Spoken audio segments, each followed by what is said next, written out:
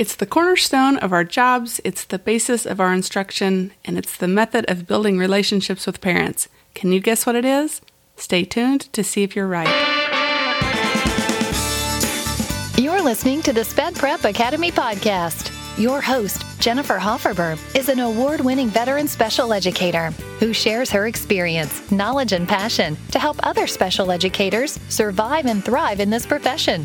Join her and other guests as they share tips and tricks of the trade for the ever-crazy, completely overwhelming, laugh so you don't cry profession of being a special education teacher. Hey there, friend. I am super pumped that you are back for another weekly mini dose of special education professional development. If this is your first time here, make sure you go back and listen to episodes 1 through 6. They are super short in length, but packed full of beneficial information for those of us who work within the field of special education. If you are enjoying this podcast and would like to receive acknowledgement right here on the show, please leave a review. They give an instant boost to my ego and help others find me as well.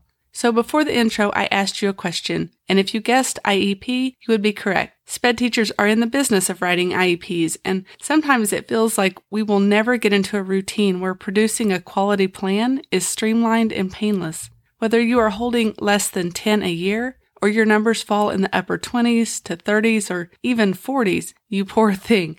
IEP meetings can be a constant source of overwhelm, stress, and anxiety. I was browsing through my special education Facebook groups the other day, and I noticed there were a crazy number of posts about writing IEPs.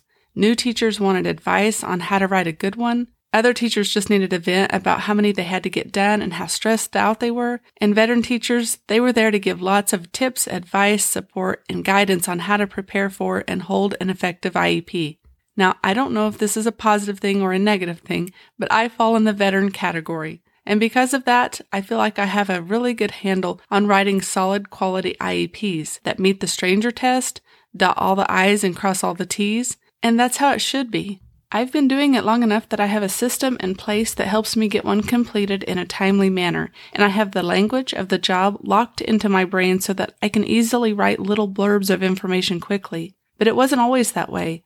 And if you listened to last week's episode, you'll know that I still to this day make mistakes, but they are not nearly as often and they're always minor in detail. Now, I started my job in the middle of a school year, and bless her heart, my principal would not let me run an IEP meeting. She had me sit in with the other special educator in the building and just watch. When the next school year rolled around, I was somewhat prepared, but I'll admit I still held some pretty cringeworthy IEP meetings back in the day. In addition, I have been in on some pretty bad meetings within my district where I just wanted to take the reins and help the poor soul out. I feel like it's just something that we all go through, and that's okay. The parents will be forgiving, you aren't going to get fired over it, and hopefully the instruction you give to the student will far outweigh any negatives of your IEP meeting style. But when we know better, we do better, and my life's mission is to impart the wisdom and knowledge and skills that I have gained over 2.5 decades through trial and error, practice, and experience, so you don't have to. I want to teach you the top 5 tips for running an effective meeting. But before we start in with the tips, I want to clearly communicate the number 1 way to run an effective meeting. It's not an actual tip because it's a non-negotiable. Act professionally. Every tip that I'm going to talk about falls under this one overarching concept. If you show up on time, look nice, are organized, and act in a professional manner with a sense of confidence, your parents will come to know, like, and trust you and the decisions you are making on behalf of their child. Okay, now to the tips. Tip number 1, pre-conference with team members. This is a 3-part necessity. Your IEP meetings will run more quickly and more smoothly if you have talked to the involved parties beforehand. Be sure to talk to the regular education teacher, the parents, and most importantly, the student. If your students are in an inclusive building, which means that the majority of their day is spent with a general education teacher, then it is imperative that you work with that teacher or teachers to collaborate on the IEP. Collaborating with general education teachers can provide insight into what accommodations or modifications need to be made to help the student be successful in their classroom. They may not be the expert in special education, but your gen ed teachers have a wealth of knowledge about school and children in general. Approach them in such a way that they feel like they are a contributing member of the team. One of the best ways to develop a strong working relationship with the parents of the students you serve is to build that relationship from day one. I have a parent handbook in my TPT store that outlines the processes and procedures for placement into special education and provides parents with something concrete they can have in their hands and take home. Also included in there are forms that help parents be an active participant before and during their child's IEP meeting. And last, but definitely not least, get input from the child. The easiest way to do this is to just have a conversation with the child to get an idea of likes and dislikes. This is the best method for your younger students. For older kids, using surveys, questionnaires, or inventories are easy ways to get the information you need. Tip number 2, get organized. This cannot be stressed enough. There is nothing more embarrassing than walking into a meeting unprepared with missing documentation, mistakes in your paperwork, or looking frazzled. And trust me, I would know because I've made these errors several times in my career. While parents and administration will most likely overlook your mistakes, it makes you look highly unprofessional. And remember, looking professional was a non-negotiable. Take time before the meeting to make sure you are truly prepared. Use some type of checklist to organize your file and make sure you have all the necessary forms. Organize your paperwork in such a way that it lends itself to easily follow along with the meeting agenda. Also, check over the IEP for mistakes before you head into the meeting, and then check it again. I'll admit I hate this part because it's tedious and there are only so many hours in a day, but I've come to realize that I'm not the perfect typist that I think I am, and I work so fast that I do make mistakes. Look for spelling and grammatical errors, but also make sure you haven't accidentally copied and pasted a sentence that has another child's name in it. Not only is this embarrassing, but it's a violation of confidentiality of the other student. Tip number 3, have an agenda.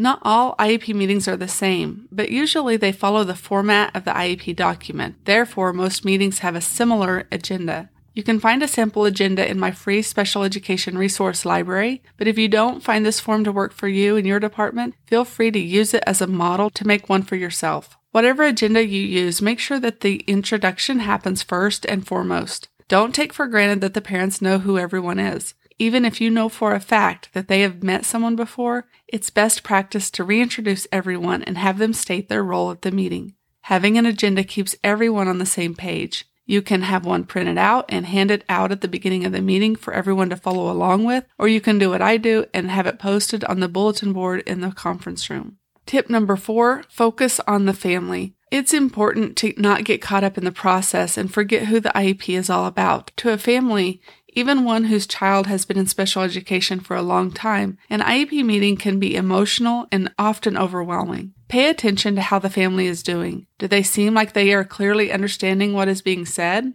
If not, stop and see if they have questions. Give them an opportunity to take a break. We throw a lot of information and paper at them during a meeting, and asking them to process it all immediately is difficult. Sending drafts home beforehand can help with this, but it's important to give them an opportunity to talk about goals and objectives that have been proposed, discuss services and what they will look like for their child, and ask questions that occur to them, even if they were about something we talked about 15 minutes ago. Another way to ensure that you're focusing on the family is to stay in a positive frame of reference at all times. Remember, the whole reason a student is having an IEP meeting to begin with is because they have a disability of some kind. Whether it be in reading, math, writing, speech, language, cognition, behavior, or social interaction, there's going to be a lot of talk about what the child is struggling with. This is why it is so important to start with positive statements, come back to positive statements, and then end with positive statements. This could be anything from what a joy the child is to teach, to how hard she works, or to how seeing him each morning starts your day off right. You can brag about the child's great smile, their eagerness to help out their classmates, or what they excel at. You might also talk about how the student is well liked or how she gets along with others. I once told a family what a great big brother their son was to his little sister, and they looked at each other like I was crazy. Apparently, he wasn't so nice to her at home. This made them super happy to hear, and it made me feel good that I caused their happiness.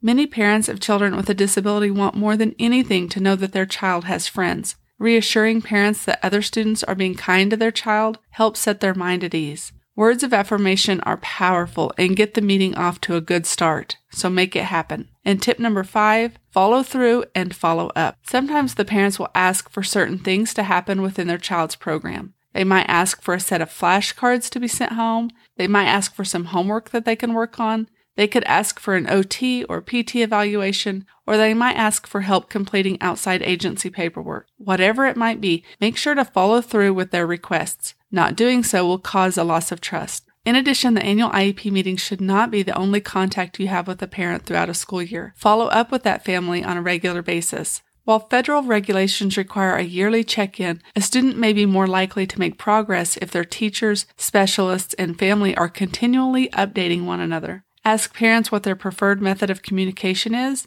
and then make it happen. Working hard to build a partnership with a family will pay off tremendously in terms of support during the duration of your professional relationship. So there you have it. Those are my top 5 ways of holding a successful IEP meeting. Make sure you head over to spedprepacademy.com/resource library, where you can get access to those free forums and so much more. And if you want to check out that parent handbook, you can find it in my TPT store, Sped Prep Academy. Thank you for sticking with me until the end. I can tell you are just as dedicated to the field of special education as I am, and you want to grow into an amazing educator, and I'm here for it. I'm here for you, and I am so thrilled to be able to share all of my wisdom of being a veteran SPED teacher on the Sped Prep Academy podcast. If you liked what you heard today and realized you have found your SPED soulmate, please subscribe and then head over to spedprepacademy.com/podcast and sign up to be notified each time a new episode airs.